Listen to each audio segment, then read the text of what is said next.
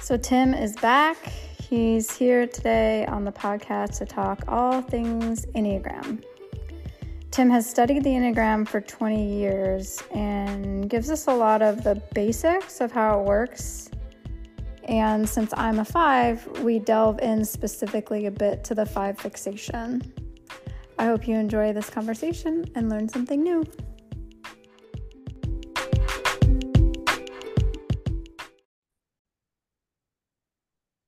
I had never heard of the Enneagram until I met you.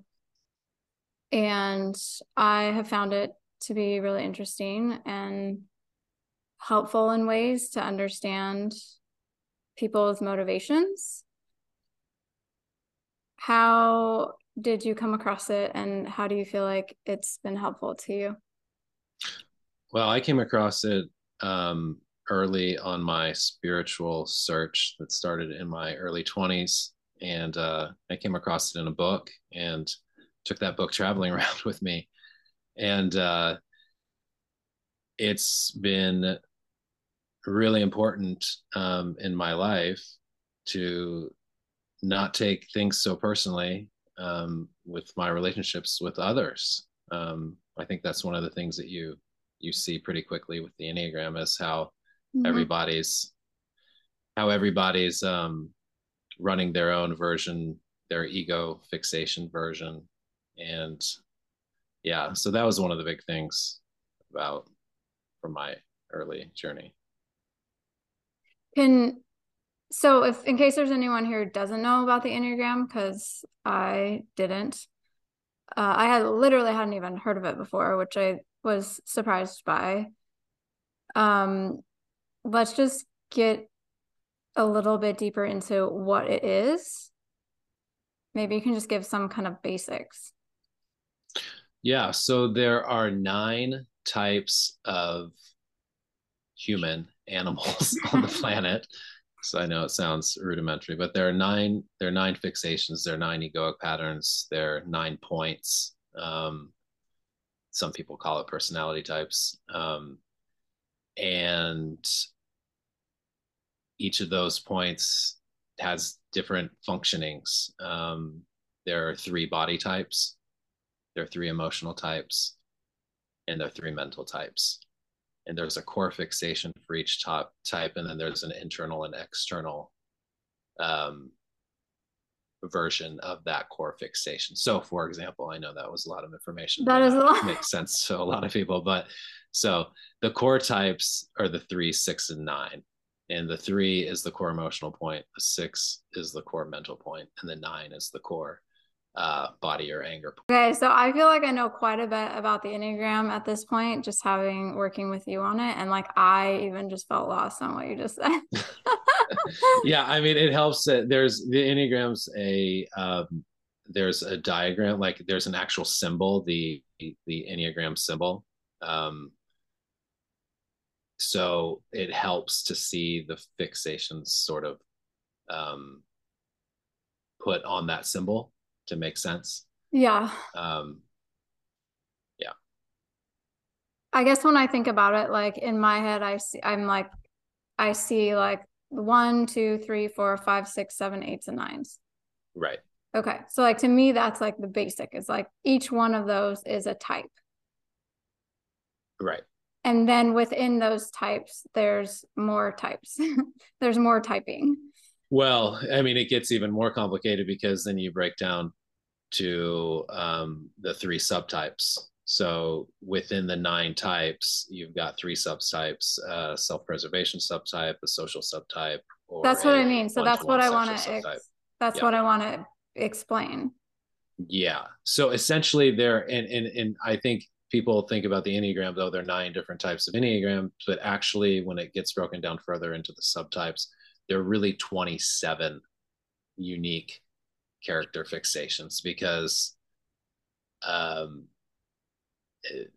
subtypes really distill further the type that there are. Like a sexual 6 is very different than a self-preservation 6. Right. Exactly. So there's 1, 2, 3, 4, 5, 6, 7, 8, and 9.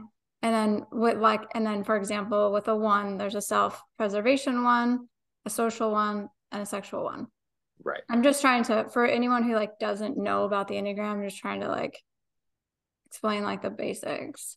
Right. And so, for example, I'm a 5 and you're a 3. Yeah. And I'm a sexual 5 and you're a sexual 3, right? Right. Yeah. Or 1-to-1. It's Okay, that's what I was terms. gonna, that was the other thing I was gonna say was I know that that word has like a connotation that kind of gets put to it, and like it has nothing to do with like sexuality. Right. And so sometimes it's referred to as 1-to-1. Yeah. I mean, if you want to go in the direction, there's so many different directions we can go. If you want to go into the subtypes. Well, I'm just literally just trying to, like, if someone listens to this podcast has never heard of what the Enneagram is, I'm just getting the basics of like, yeah, like to me, this seems like foundation. Exactly. Yeah. So, and I know like for you as someone who studied it for what, 15 years? 20. 20? Yeah. Okay. 2004. So it'll do 20 next year. Yeah. So like it all makes a lot more sense. I've been studying it for almost 2 years because I think literally the first time I ever talked to you, the Enneagram came up pretty quickly. And then I've been really interested in it since. So, for sake of, you know, one short podcast, we can only get into so much of, 20 years worth of knowledge that you have around it.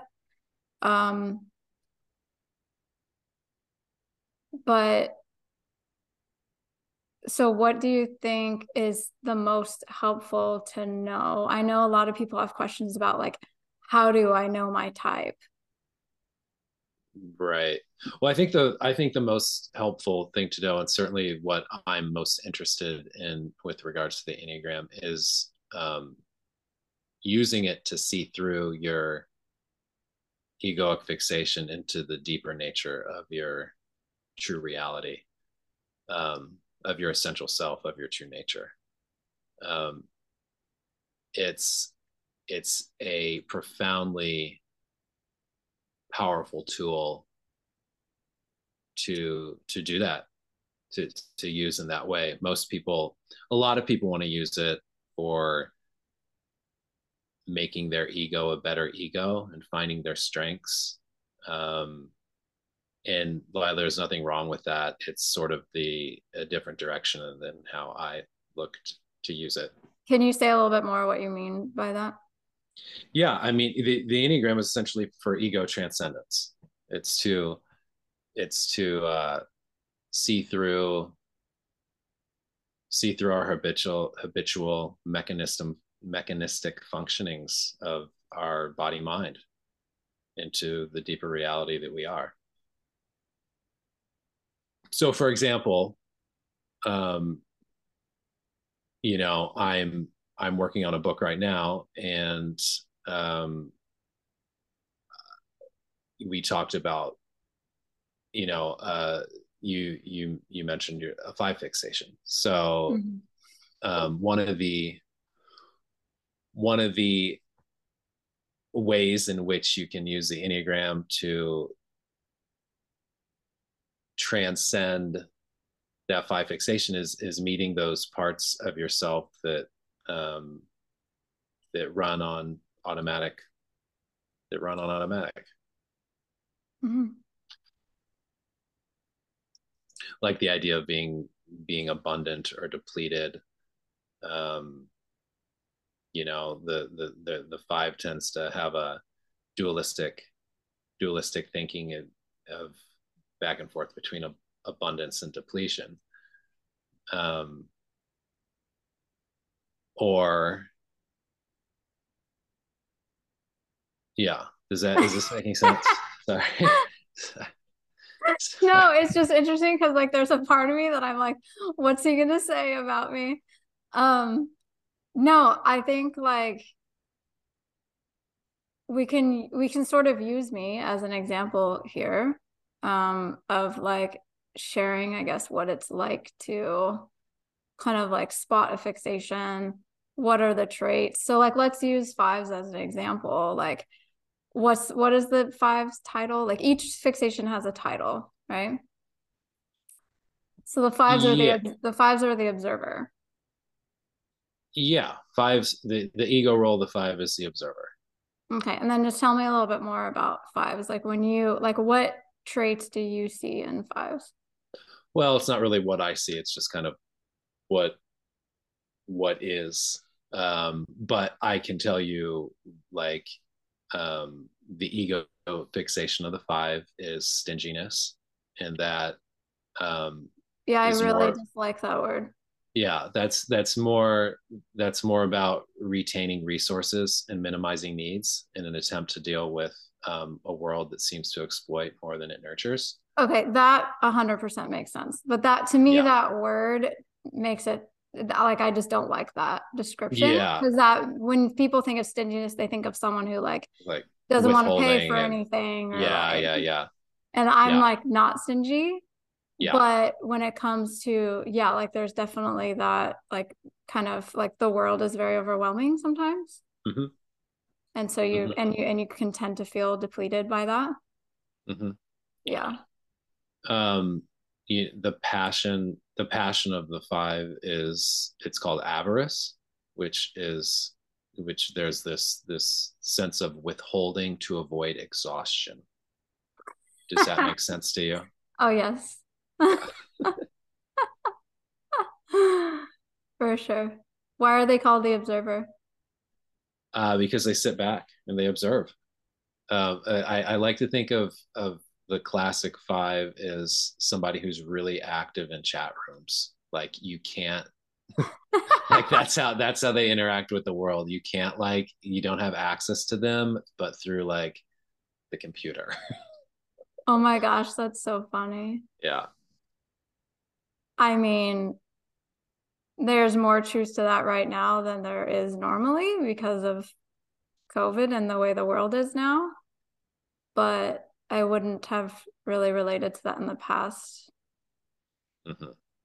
Um, but like you've said about fives a lot of like give us some examples of fives in the world because you they're often like kind of brainiacs and like really smart and in sort of tech like things even though I that doesn't apply to me but sorry too many questions at once but I was just gonna say like this is also shows that significant distinction between the self-prezi social and sexual because as the sexual five, I'm actually very different than other types of fives. Yeah. So you mentioned a lot of things. I can mention some more characteristics of like how fives may show up in the world. And you're right, back to sort of the subtype situation, the 27 subtypes, the three Yeah. subtype of five. Yes, the sexual or one-to-one five is very different than the self-preservation five in the sense that, fives are seem to be cut off from their emotions. They where the sexual fives are quite emotional and Uh-huh. quite you know um, so that's again I really see the Enneagram as more of almost 27 distinct types instead of 9 distinct types. But Yeah. back to your previous questions, fives are like the classic librarian, Yeah. um, like recluse or hermits. Yeah. Like the Unabomber was likely Oh a my gosh, five. Like stop. somebody that well that was an extreme A version, but new yeah, example, please. yes. Cartographers, architects, scientists can tend to Ooh, be fives. I like that. Computer programmers, tech nerds. We already kind of talked about that. Yeah, Uh, because isn't some famous examples? Well, isn't can you tell some? Because the some guy who examples of started like crypto or something. some examples of fives. Well, I don't know. Well, Bitcoin, whoever the Satoshi Nakamoto was, who is Yeah. credited for Bitcoin, who we don't know who that is, was that's like a five phenomenon. Uh-huh. Starting a Isn't Mark Zuckerberg 5? Mark Zuckerberg's a 5. Yeah, Yep. so like people like that. Yeah, Mark Zuckerberg's a 5. But he's probably self-prezi. Oh, I know who you're thinking about. You were thinking of Vitalik Buterin, the Yes, guy who yes, started yes. Ethereum. Yeah, Yes. he's like picture perfect 5. He and Mark Zuckerberg are probably both self-preservation 5s. He's picture perfect 5, especially like the way he dresses, cracks me Yeah. up. Yeah. It's in as far as Eckhart Tolle is probably a self-preservation 5 as well. For sure. Yeah. Um, Barack Obama is probably a social 5. Okay, I love that example. Albert Happy to be Einstein in the is probably a category. social 5 as well. Who? Albert Einstein, Oh, sweet. social 5. Adi Shanti is probably a sexual 5. Yeah. Woot woot. Um, and there are other examples, but just to throw some out there. Okay. Yeah, that's helpful. Um, Collectors are 5s. Archaeologists, I do have a degree in archaeology. yeah, yeah, lots of degrees, I do have several degrees. lots of information gathering. Yes. Yeah, that's kind of one of their things, right? Like hoarding information. Yep, for as protection. It's again, that's an ego. It's an ego mechanism to stay safe. Yeah, I definitely do that. And as I've learned about the Enneagram, I've been more actively like not doing that. Um, it's not that it's like, okay, you learn about the Enneagram and then you don't want to do certain things, but you just become more aware of like, oh, I do this thing and maybe I don't need to, or maybe I'm doing this because I think it's fulfilling something that's actually not. Yeah, and I mean, and that's where you start. You start with sort of stepping back and observing, Uh-huh. observing these patterns from a way that you're not reacting to them. You're not taking your own patterns personally. And when you start doing that, Yeah. you also, when you learn about the other fixations, you can step back and not take the other people you are in a relationship with and taking Mhm. their patterns personally. And Mhm. you can show up with more tolerance and empathy and compassion when dealing with eights, dealing with um, different ways that fixations press your buttons. Yeah. So how do so I know my type because you typed to me, I think before I even met you in real life. Or Well, we talked about it. Um, I would say it was a mutual sort of unfolding. and so I've found I've gotten pretty I tend to be a quick learner, especially when I'm interested in something. And I immediately was like interested in the Enneagram. So I feel like I've gotten fairly good at typing based on like I can type fairly quick and I think I'm often right. But like how other than like having someone, who can type you, I know there's tests and stuff, but I think most Enneagram people believe that those tests aren't super accurate. Like, what is your thoughts on? Because people might be like, "Oh, I want to know what my type is," and what would they do? Well, one thing I want to mention is, yeah, so there are online tests. I've never taken them. I've not, I learned the Enneagram through study, books, watching exemplars, meaning videos of people who talk about their subtypes, talk Mhm. about their types. I Um, learned, not to interrupt you, but like I was able to read your book that you're oh, working right. on, Yeah. and I Yeah. read it twice all Yeah. the way through, and like so that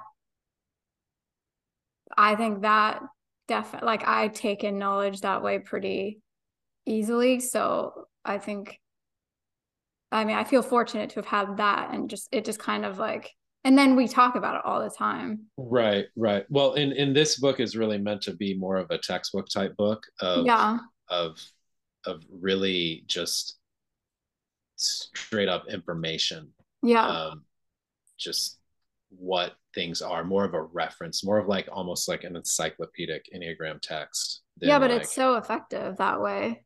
yeah.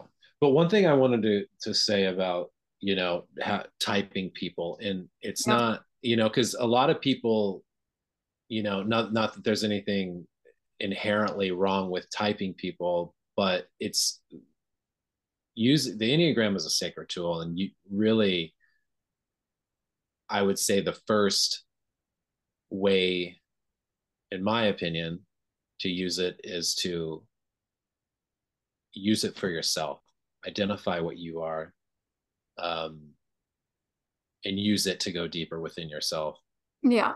to discover who you are, and not who you are as a better fixation, but to discover who you are as living consciousness, which the Enneagram is a spiritual tool. It's not a, like I said, it's, people want to use it to help them to become better egos, but it's actually just the opposite. It's for ego transcendence. So yeah, and it can help to use it to identify the people around you, and their, what, what mechanism is running, what fixation is running. So like we said, not take those things personally, and to show up with more tolerance, empathy, and compassion, when things that we don't like and our buttons get pushed and our triggers go off. And Mm-hmm. that's really the way to use it. And yeah, so I just wanted to say that, because I think there's the Enneagram has become just this, oh, who's this, who's that, and what do you think their fixation is? And really that's sort of missing the point with the Enneagram. Is it can be fun and amusing, but it's not the main purpose I see it, and I want to be using it. Yeah, but if you, like you said, in relationship or friendships, if you're using it to be more compassionate and empathic, don't you need to know what they are? Absolutely. And I think that that's good. I think there's a tendency to get into, to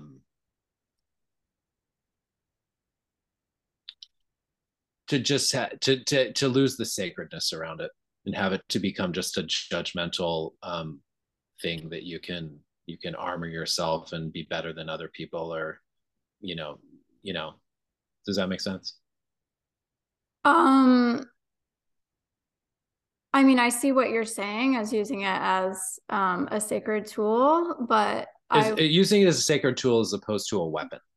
yeah, I just would never imagine using it that way, but I think I mean, so I equate it a lot to what I know the most about in this sort of thing, which would be like astrology. Like I know a lot about different astrological signs. I can usually spot someone based on what they look like, certain characteristics and things like that, how they act.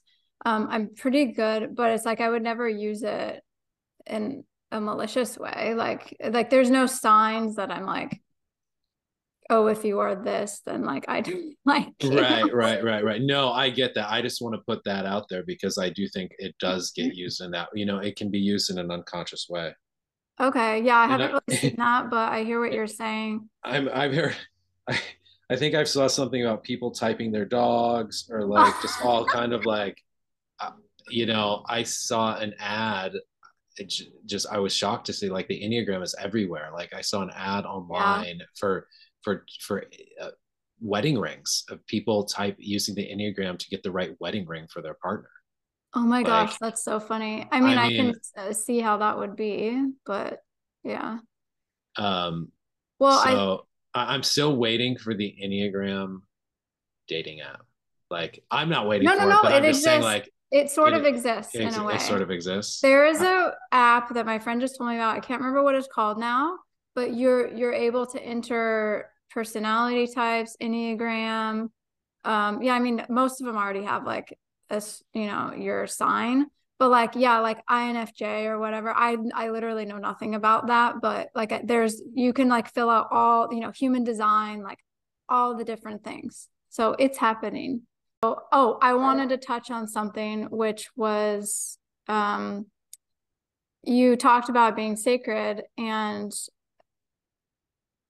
so what is the history of the Enneagram? Because I think isn't it Christian based or something random? It's used a lot in Christianity.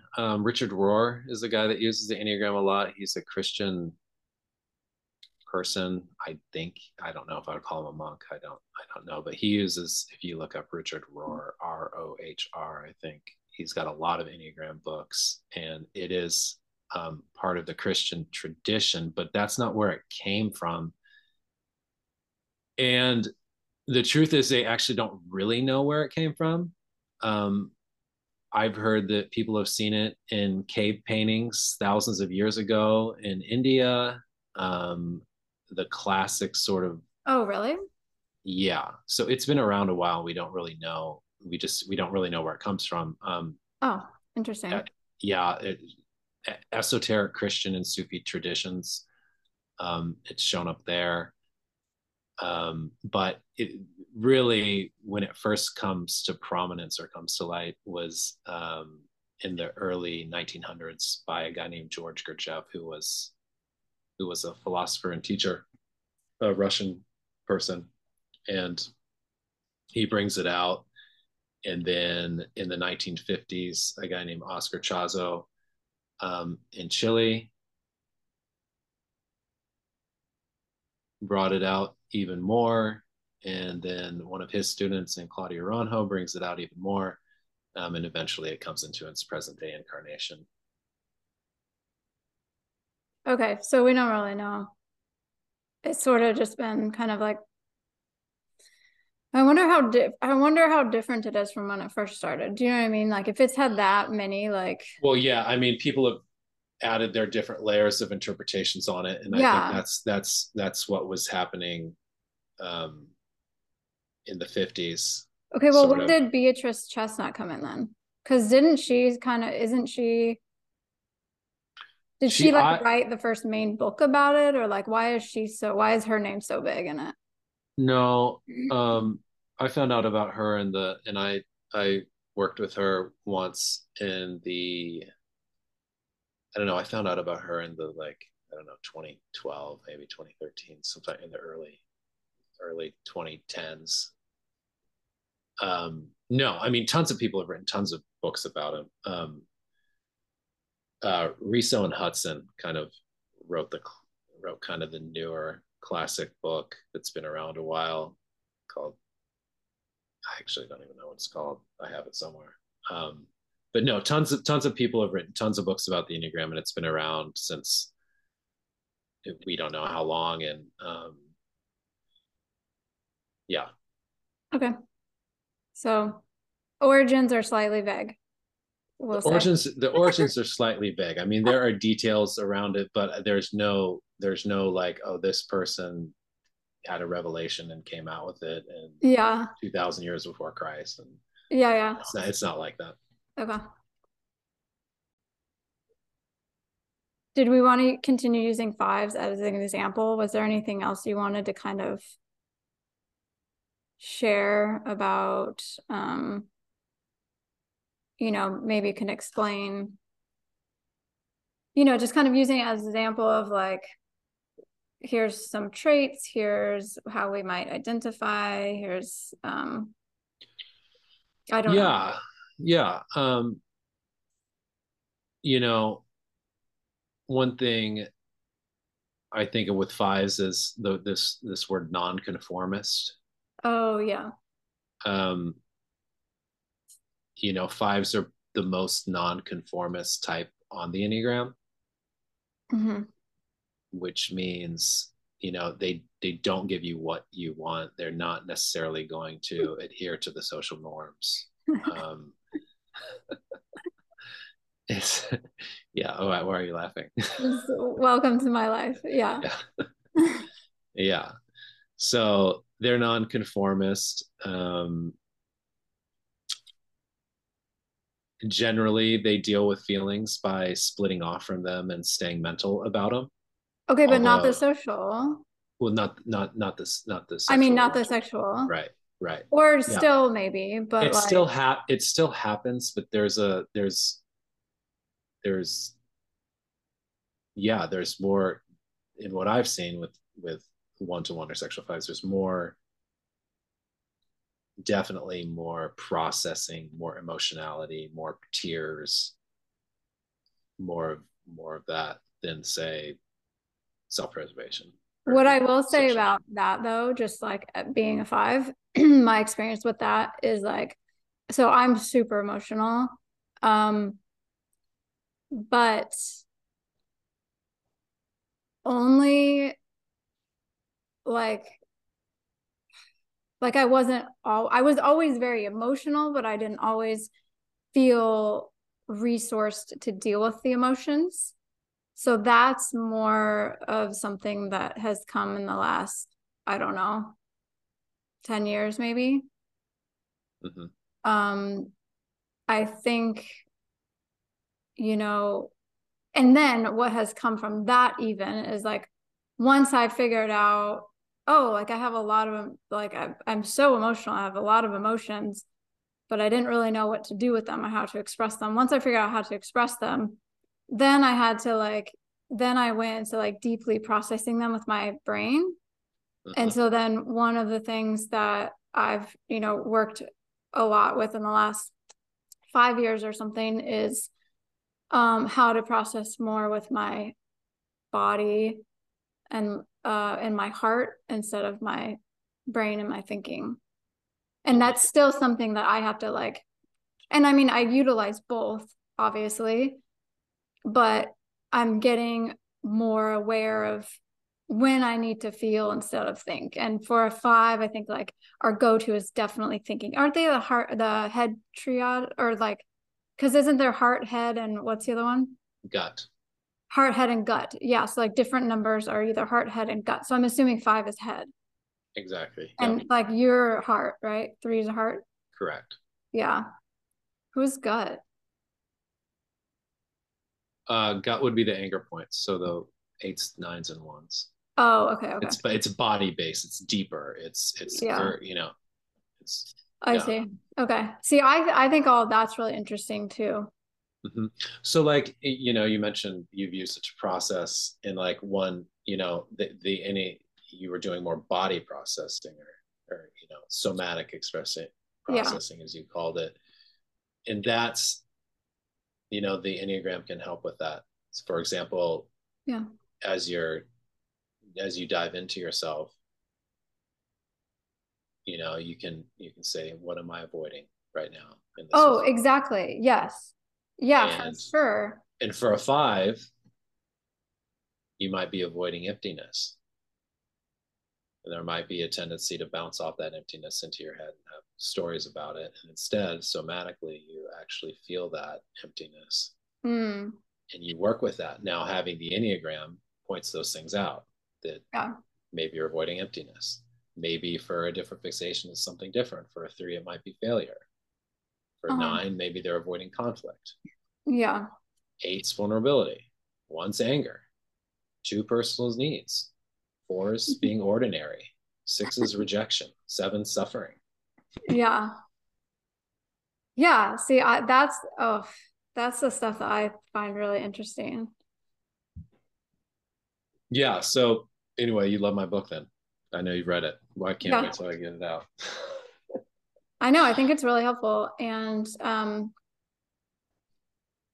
yeah, so I know that's like a ton of information and it's hard to take the Enneagram and put it in an hour episode, just like most things, like NBC or something you can't teach in an hour. Um, but I think that if I think that definitely gives like an idea of of kind of what sorts of things are brought into awareness when using the Enneagram. Um, Yeah, it helps you, and I may have already mentioned this, it helps you not take your own stuff so personally and others people's stuff so personally. And it also helps you realize you're not alone with your personal issues. Like mm, everybody is dealing with it and it's structured differently for some people. Some people it's structured the same. And there can be a refuge knowing that, or at least I found, because I thought I was the only one that had issues. No, that resonates in the sense that like I know that like I don't know cognitively how all this happened, but I can like look back on it now and be like, oh yeah, that was helpful. Is like knowing that um fives are like fear can be fear based. Mhm. Like I feel like I had a lot more compassion around that actually like times where fear has driven the bus for me. Mhm. And then also there was also some kind of permission to be like, oh, like I can also lessen that.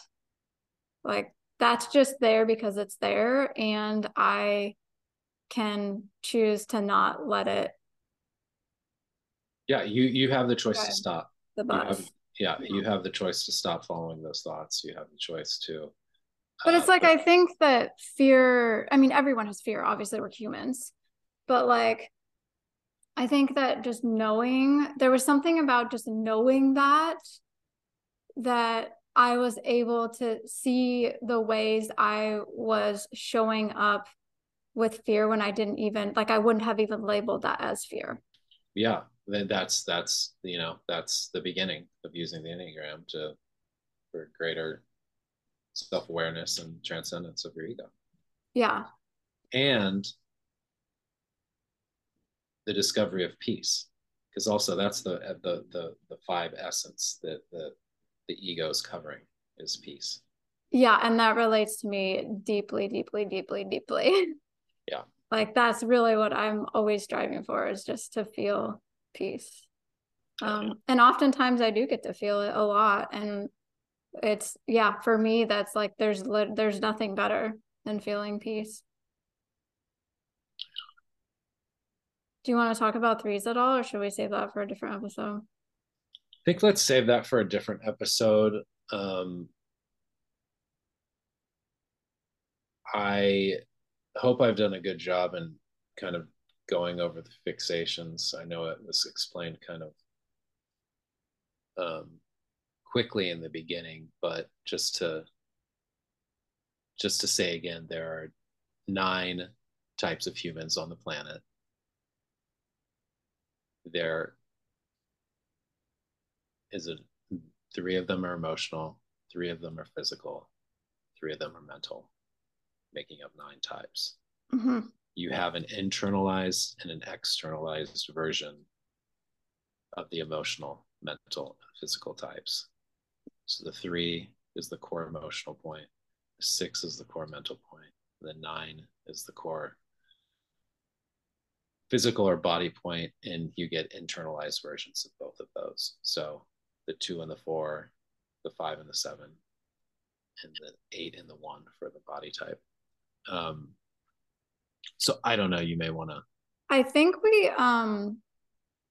we never really answered the question because I think we kind of went off on other things, but about if someone does want to know what they are, what's the best way to do it? If we don't think that the tests are accurate, I mean, there's not really. Well, they may be. I don't know. I've not heard good things about a lot of them. I know Riso and Hudson have a test in one of their books. I don't think. I mean, I went through 2 or 3 different fixations before I it was really apparent to me, and I had help identifying mine. Some Okay, are so some are just some are easier to identify with others. I've watched a lot of videos of people talking, and I think that's a really good way um, is to watch videos. I think there are videos out there on YouTube now. Working with someone who is good at identifying, but it's also not. That's one thing I do is typing, but it's not. Some are easier than others. You were like you said when it was you were easier. Some are very difficult. Some look like 3 different things. I've been in um, workshops where people who were expert in the Enneagram couldn't identify people. So it's not you know okay. it's not yeah.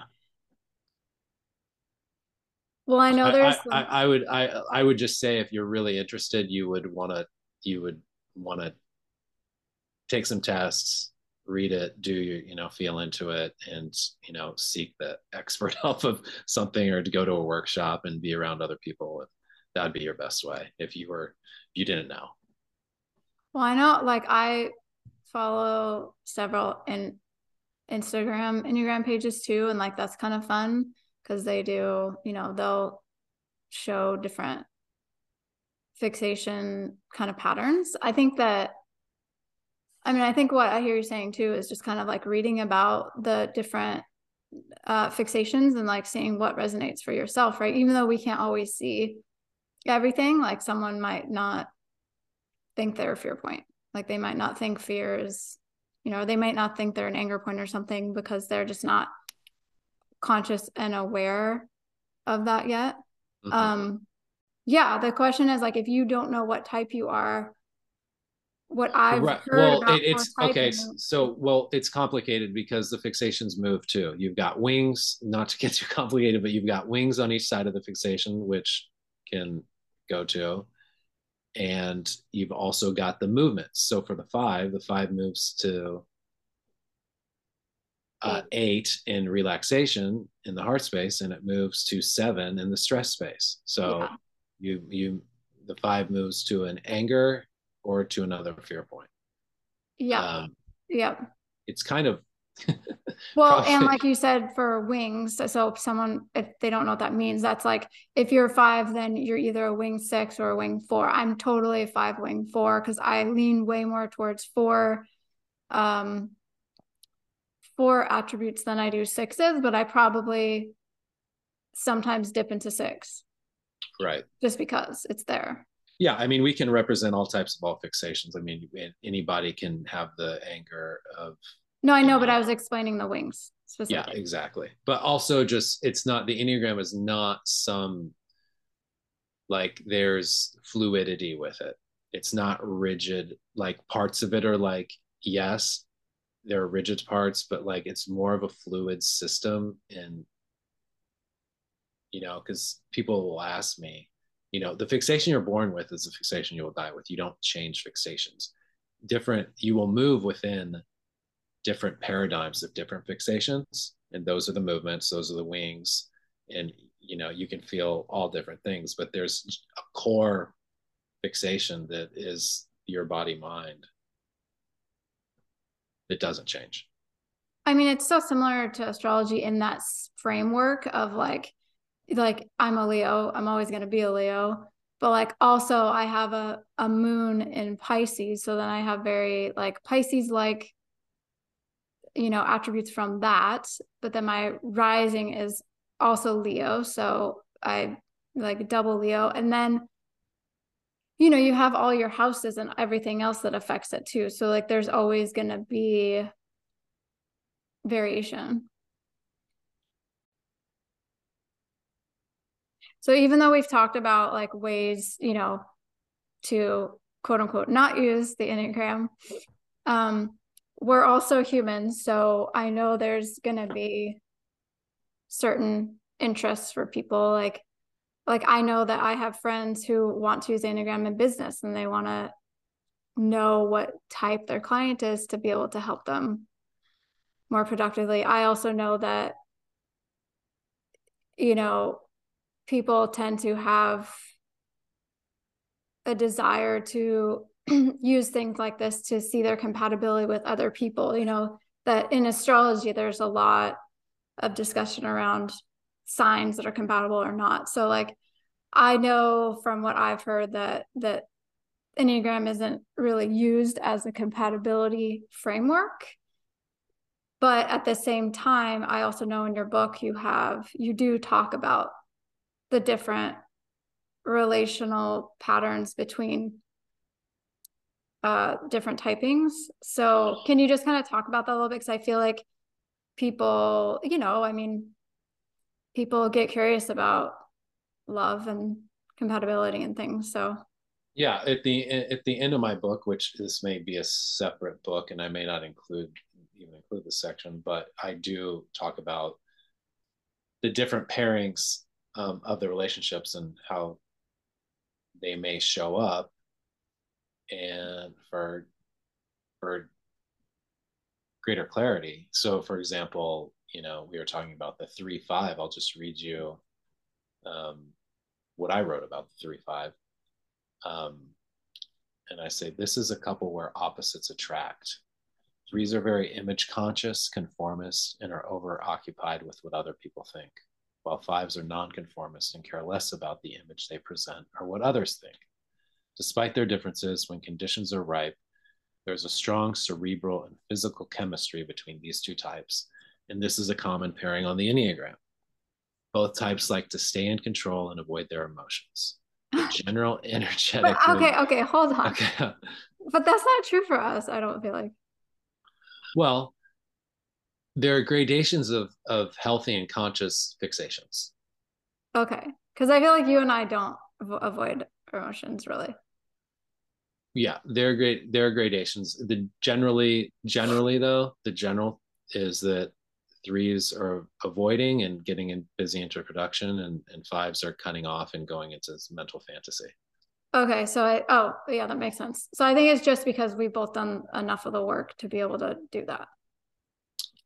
That would be my guess as well. So I'll just continue. The general energetic movement that plays out is the needy 3 moving towards the withdrawn 5. Once committed, the 5 may want more of the 3's time than the 3 is willing to devote to such things as staying at home, and may feel limited in activities of work and play. Through facing the emotional vulnerability of having regular, honest communication, and by having agreed upon expectations, boundaries, shared activities, and commitments, this couple grows and gains in a deep, conscious way. I like that. Yeah? Yeah. Cool.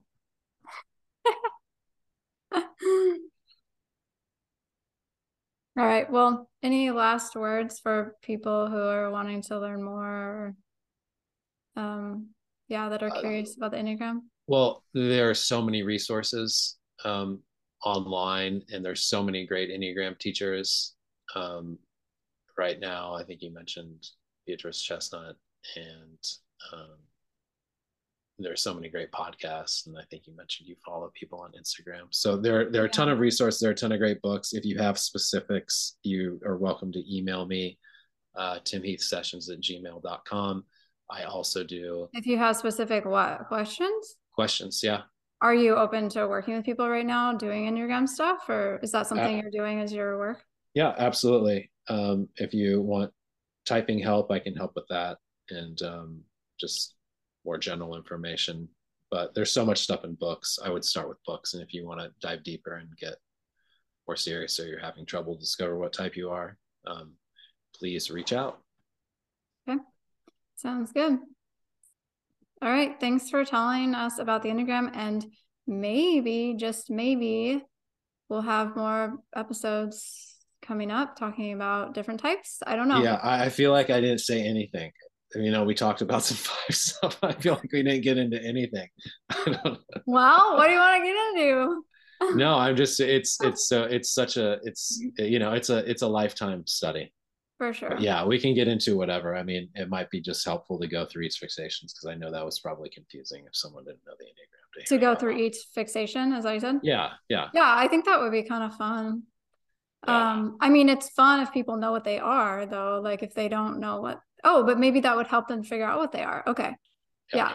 Okay. Well, we'll see. We'll see what happens. Or maybe we'll do a workshop. Sure. We can do a typing workshop. Okay. Yeah, well, keep your eye out, y'all, because who knows what's to come.